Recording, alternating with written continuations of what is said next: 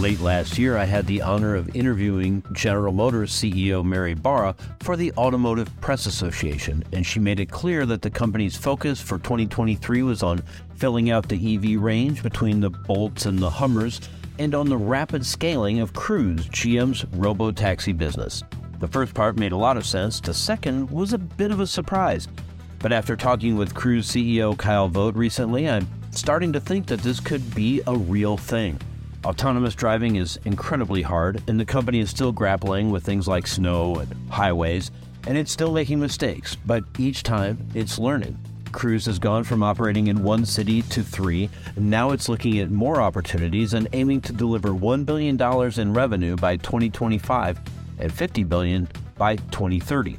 Audacious goals, but maybe possible.